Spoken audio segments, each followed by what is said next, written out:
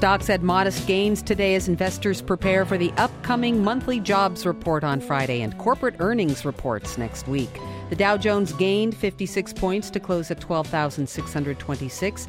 The S&P was up a point, ending at 1,339, and the Nasdaq gained 8 points, ending at 2,834.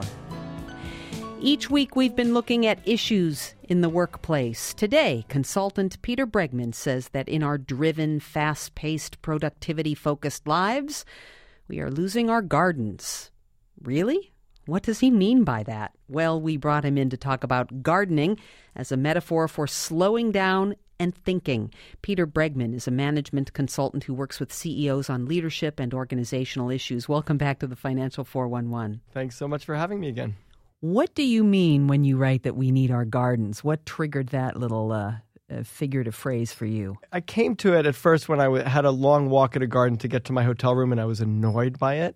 And then very soon found it to be both soothing, rejuvenating, and sort of inducing creativity for me. That I never liked to slow down. And in fact, when I slowed down just for a little bit, my mind started working in ways that it doesn't when I'm normally productive. You argue that we need to incorporate these gardens, these moments of slowing down.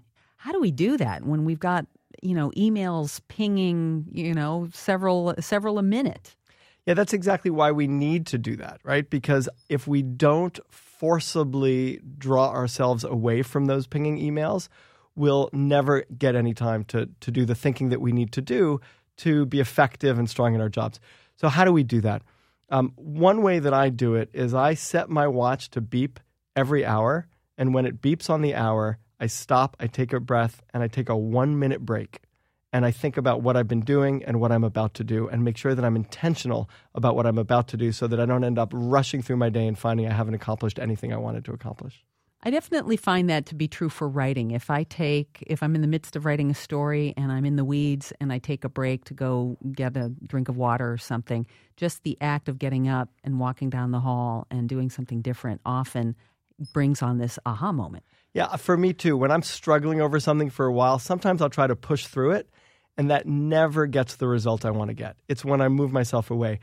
Why do you think we feel so driven to go faster and to accomplish more? Why do we think that pushing through is the way to unblock our creativity or solve a particular problem or be more productive? It's a really great question. I feel like we're living in this ADD world, and it's getting more and more ADD. That when it used to be when we sent a letter, it would take days to arrive and days to come back. And now we send an email and we get a response before we can even think about what we sent. And so I think the world, the technology is moving faster than we have the ability to manage it. Isn't there value in pushing through, though, staying late, working on something?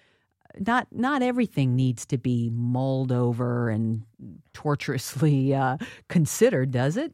No, I think you're right. I mean, I think that there's times when you push through. You also begin to learn your rhythms. I know my rhythm. So I know that if I start working early in the morning, if I hit a little bit of a hard point, I could push through it.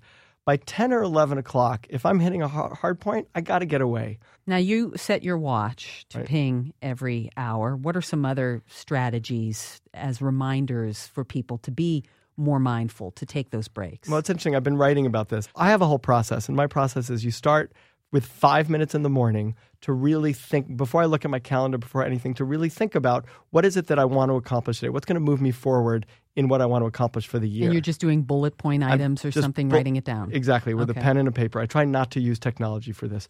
What I do use technology for is then I transfer the most important things that I want to get done onto my calendar. Because what all the research shows is if you decide when and where you're going to do something, you'll do it. If you don't decide when and where you're going to do it, you probably won't get to it. Then I have my watch beep every hour to keep myself on track. And I usually ask 2 questions at that point. Am I doing what I need to be doing? And am I being who I want to be? So at those points, I interrupt myself. I have so many other interruptions. These are intentional interruptions that allow me to keep myself focused in the way that I want to be focused.